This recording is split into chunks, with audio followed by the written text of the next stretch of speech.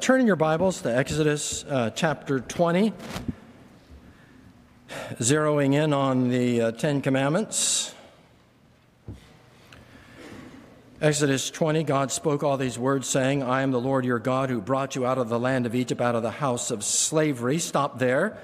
The law of God is given to a redeemed people. It's not so that they might be redeemed. It's because they were already redeemed. They are not to be saved by the keeping of the law. They have been saved and therefore are called to keep the law as an expression of the will of their Father and of the life that he would have them lead. I am the Lord your God who brought you out of the land of Egypt, out of the house of bondage. You shall have no other gods before me. That is, the God of Abraham, Isaac, and Jacob, and Joseph, and Joshua, and Moses is the God alone whom they are to serve and worship, rely upon, call upon. Verse 4, you shall not make for yourself any carved image or any likeness of anything that is in heaven above, and so on. So this is how that God is to be worshipped and served. And he's not to be worshipped and served through any kind of visual representation. The broader principle being he's only to be worshipped in the way that he has authorized. We must go to his word to learn the worship that is pleasing to him. Then the third of the commandments, you shall not take the name of the Lord your God in vain, for the Lord will not hold him guiltless who takes his name in vain. That is, we're not to worship God mechanically, superficially, superstitiously, frivolously, insincerely, manipulatively. We're not to use his name in an empty kind of way, but we are to worship him with spiritual integrity and from the heart.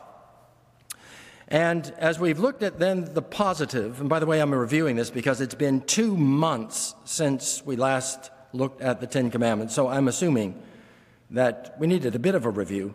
So it positively applied the Third Commandment. We said that God is to be served and worshiped spiritually, and now we want to go further and say that he is to be served and worshiped reverently. When we rely upon him, call upon him, we're not to do so disrespectfully or carelessly, but with respect and deference to him as God. So what does that mean? Well, it means that when we serve God, worship God, call upon God, the pervasive mood, the pervasive tone of that service is to be one of reverence. Hebrews 12:28, we're to worship him with reverence and awe. Jesus taught us to pray, Matthew 6:9, our Father who art in heaven, hallowed be thy name. Calling upon him with a sense of the holiness, the sacredness of his name. The English Standard Version note on that verse interprets hallowed as meaning treat with reverence. So that there ought to always be a serious and substantial mood, solid, sober, reverential tone in our worship. There is a problem, though, in exactly understanding what it means to be reverence. I think reverence is often treated today like the subject of beauty. And so beauty, it is said, I don't believe it, but it is said, is in the eye of the beholder.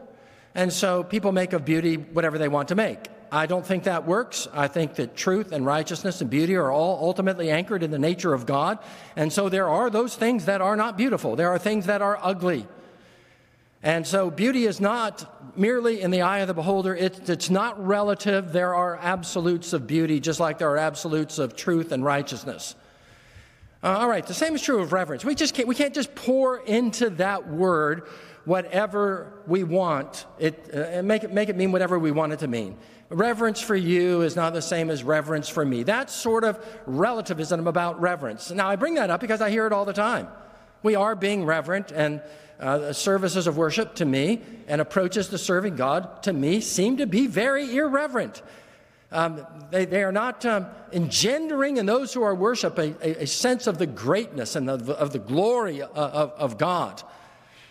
So I want to see if we can establish a case for what is meant by reverence by looking at at various texts and tangential texts that use that draw in other elements of what it means to worship God and what they imply about how He is to be served and worshiped. So, number one, I would say the Bible indicates that when we worship God, we are to worship Him carefully. So turn over in your Bibles to a couple of different passages. One, Ecclesiastes 5:1. Ecclesiastes 5:1.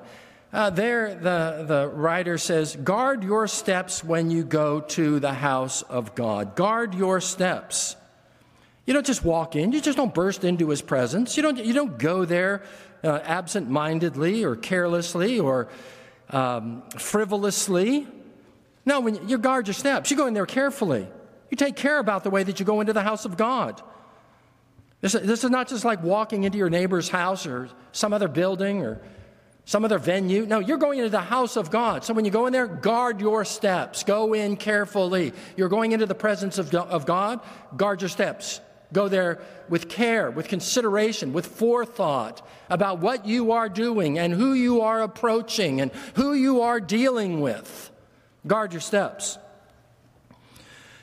Don't just rush into His presence. If you had an audience with the president or an audience with a judge, you know, there was a judge here in town. He happened to be a member of our church. You went into his presence. You were the lawyer representing someone, and you went into his chambers or into his courtroom, and you didn't have a coat and tie on. He'd throw you out. Right out of his office. He'd throw you out and throw your case out and start over again. You were to show a certain respect and deference to him as a judge. And so this is what the Ecclesiastes is getting at. You're going into the audience of somebody of the stature, far beyond the stature of a judge or the president of the United States. You wouldn't go in there unguarded. You'd have a certain plan about what you were going to wear and how you were going to act. There would be some thought and preparation that was put into it. Ecclesiastes 5:2, do not be rash with your mouth, nor let your heart be hasty to utter a word before God. For God is in heaven and you are on earth, therefore let your words be few. I mean, the point is unmistakable, isn't it? Don't be rash with your mouth, hasty to utter a word. You be careful about what you say. You can give some consideration, some forethought to what you're going to say when you come into the presence of God. Your words should be few. You don't have a lot to say to Him. He has a lot to say to you.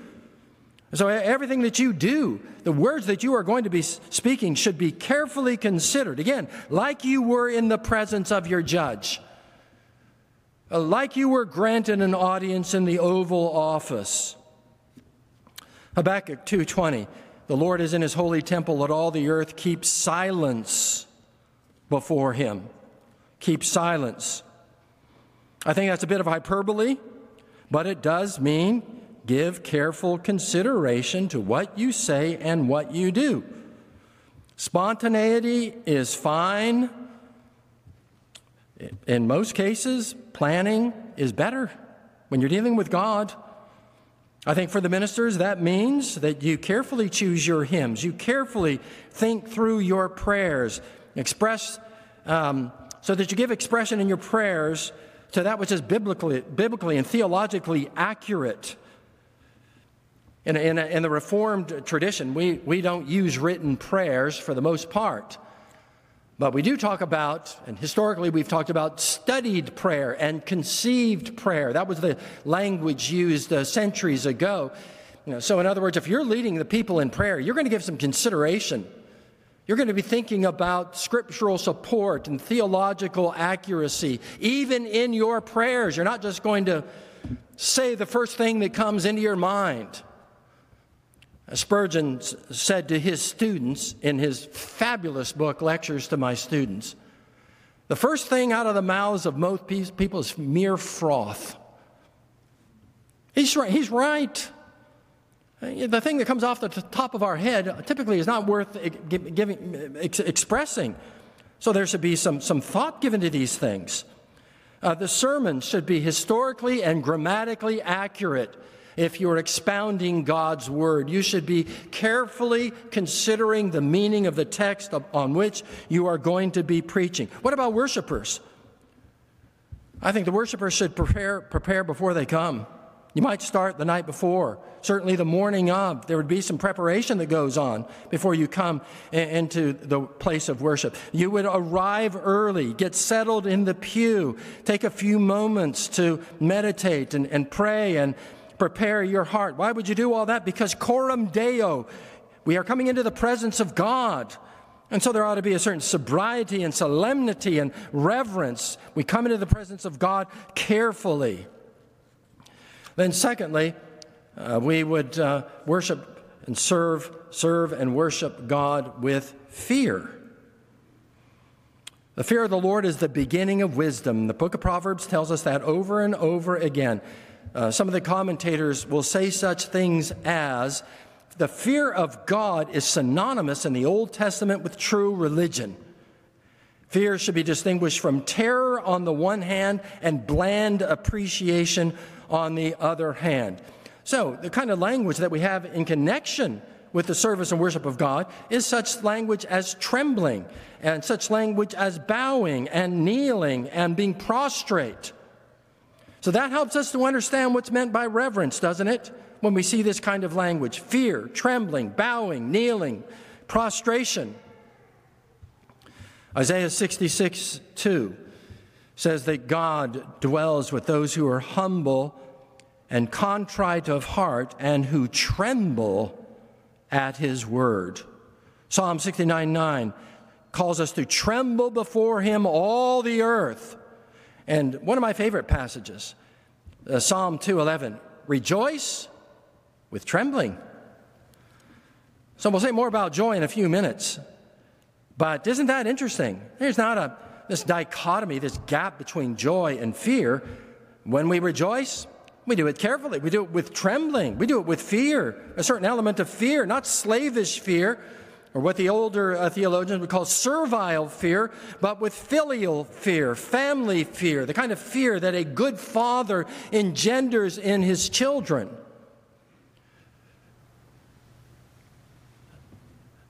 So we go on. What does the Bible say about posture in worship? Well, it does give consideration with bodily posture. And when we worship God, the attitude of our hearts should be compatible with the posture that's indicated. Does God care about posture? I don't think he does. Well, up to a certain point, I don't think he does. I don't think you should slouch in the presence of God. I think that when we pray, I don't think you should be leaning back in the pew with your arms, resting on the back of the pew and you slouching before God. So while I want to say I don't think that posture is a major consideration, I think it's something. And more importantly, the point I'm trying to make is that I think that there's to be an attitude of the heart that corresponds with kneeling and prostration and bowing. So whether or not the posture is the critical thing or not, we'll set that aside. The critical thing is that the attitude of the heart be one that is compatible with and expressive of that bodily posture. So when you are bowing and kneeling and lying prostrate before God, one is taking up a posture that is reverential. You would grant that, I would think. So what is the attitude of heart that goes with that? Well, let's just look at some of these passages. Psalm 5:7. I will bow down toward your holy temple in the fear of you. What's it mean to be reverent? It means to fear God. How do you express the fear of God? Well, bowing. When you fear God, you bow. Whether you bow physically or bow in your heart, the point is that there's a certain fear it gives expression, that is given expression in our worship with our attitude of reverence. Psalm 95:6, oh, come, let us worship and bow down. Let us kneel before the Lord our Maker. When we come to worship, what ought to be the attitude of the heart? That of the one who is bowing and the one that is kneeling. That's Psalm 95:6. Exodus 34:8. Moses, when he's given that seminal revelation of the Lord, compassionate and gracious, slow to anger, and abounds in loving kindness and truth, and so forth and so on. It says, Moses made haste to bow low to the earth in the presence of that revelation of the glory of God. Ezra 9, verses 5 and 6, there Ezra, as he begins to confess the sins of his people, is on his knees, and then ultimately he is prostrate. Well, somebody might want to say, well, that's the Old Testament? That's different, right? Isn't there a change when you come into the New Testament? No, I don't believe there is a change. The piety of the Old Testament is the piety of the New Testament. So, for example, Matthew 10:28, Jesus says, do not fear those who kill the body and cannot kill the soul. Rather, fear him who can destroy both soul and body in hell. What is Jesus saying? Jesus is saying, fear him. The fear of God is an element that we bring into our service and worship of God. Romans 3:18 says of the ungodly, there is no fear of God before them in their eyes. And the ungodly are the people that don't fear God. That's a way to characterize or summarize their whole attitude of God. And what's wrong with it? What's wrong with it? They don't fear him. Acts 9:31, the godly walk in the fear of the Lord. It is a kind of motivation for their walk. So, for example, 2 Corinthians 7:1, we are perfecting holiness in the fear of God. Pursuing holiness, perfecting holiness, walking more perfectly in obedience, in other words, because the fear of God is an element of it, an element of what motivates us. So I think most of us have the love of God as a motivation. That certainly is the supreme motivation. That would be the first motivation. I want to please him. I want to honor him. I want to glorify him. Why? Because of what he's done for me, out of love for him. Yes, that would be the ultimate and primary motivation. Does that exclude fear? Does love exclude a proper kind of reverential fear of God? The answer has to be no. No, there's an element of this. Not of servile fear, but of filial fear, fear of the Father, a good Father. Ephesians 5:21, be subject to one another in the what? The fear of the Lord. 1 Peter 1, verse 17. This brings together a couple of thoughts that belong together. There, beginning of verse 16, 1 Peter 1, you shall be holy, for I am holy. And if you call on him as Father who judges impartially according to each one's deeds, conduct yourselves with fear throughout the time of your exile. Conduct yourself with fear. Why? You call him as Father. You mean because he's my Father, there's to be an element of fear in my relationship with God? Yes, there is. Reverential fear. You call him Father. That's a great privilege. What kind of a father? Well, like a Middle Eastern father for whom there is great reverence. If you call upon him as Father, who does what? Who judges impartially according to each one's deeds, in light of the fact that he is your Father and in light of the fact that he is your judge, there's a certain element of fear that should be characteristic of the way that you conduct yourself as a Christian. Your service and worship should have this element of reverential fear. What about trembling and prostration and bowing? Well, Philippians 2:12. There the Apostle Paul says, work out your salvation with what? Fear and trembling. They are together. This is the New Testament. Not incompatible with the thought that God is love. Not incompatible with the fact that God is my Father. I'm to work out my salvation with fear and trembling. That's repeated 4 times in the New Testament. Fear and trembling are presented as characteristic of the attitude with which the people of God serve God. Revelation 1:17, John is given a vision of the ascended Christ. And his response is what? Does he say, oh, that's really neat. That's really special. No, it says he fell at his feet as though he were dead. So overwhelming was the vision of the ascended Christ. Ephesians 3:14, I bow my knees before the Father Philippians 2, 10 and 11, it says that it's at the name of Jesus that every knee should bow and every tongue should confess on earth and under the earth that Jesus Christ is Lord, to the glory of God the Father. And there's the vision of worship, of bowing. It's a reverential worship. So will it do for our worship? Let me use some of the language that's used. Friendly, light, informal, contrary to anything that would be serious or seen as solemn. Will it do for us to approach God with that kind of light and lively attitude? My answer would be, I don't think so. Why? Because it's not reverent. Because it's missing the note of reverence. There's no fear of God. There's no deference and respect when we come into the presence of God so informally and with so little consideration for His majesty and so little in the way of humility and humbling of ourselves before Him. Well, what about joy? Is this reverence, is it compatible with joy? Well, I just read, again, one of my favorite verses in this respect. We're to rejoice with trembling. Psalm 2:11. In Psalm 112:1, delight and the fear of God are right there side by side each other. Revelation 4:10, and then again 5:14, the 24 elders fall down on their faces worshiping God. And I think that we can assume that the elders in heaven worshiping God have joy in doing it. And yet they're prostrate. How about the wise men?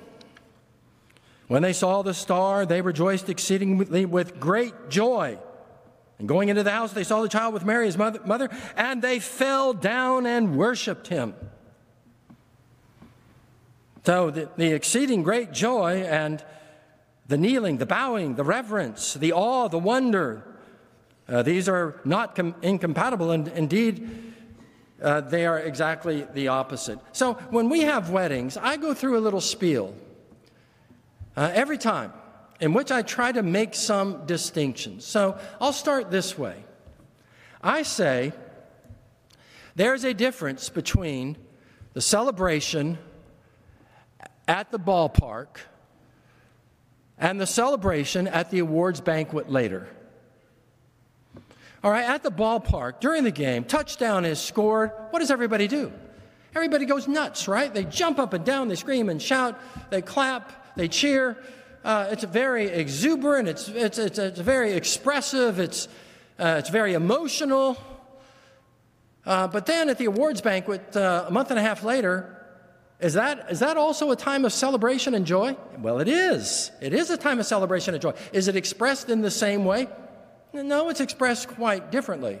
They say so-and-so gets the most valuable player award, and what does everybody do? They clap there, they're polite clapping, and it's a little cheer, but it's much more subdued. They're not jumping up on top of their chairs and throwing their arms in the air and screaming and shouting. No, it's a much more subdued. It's still a celebration. It's still joy, but it's being expressed very differently.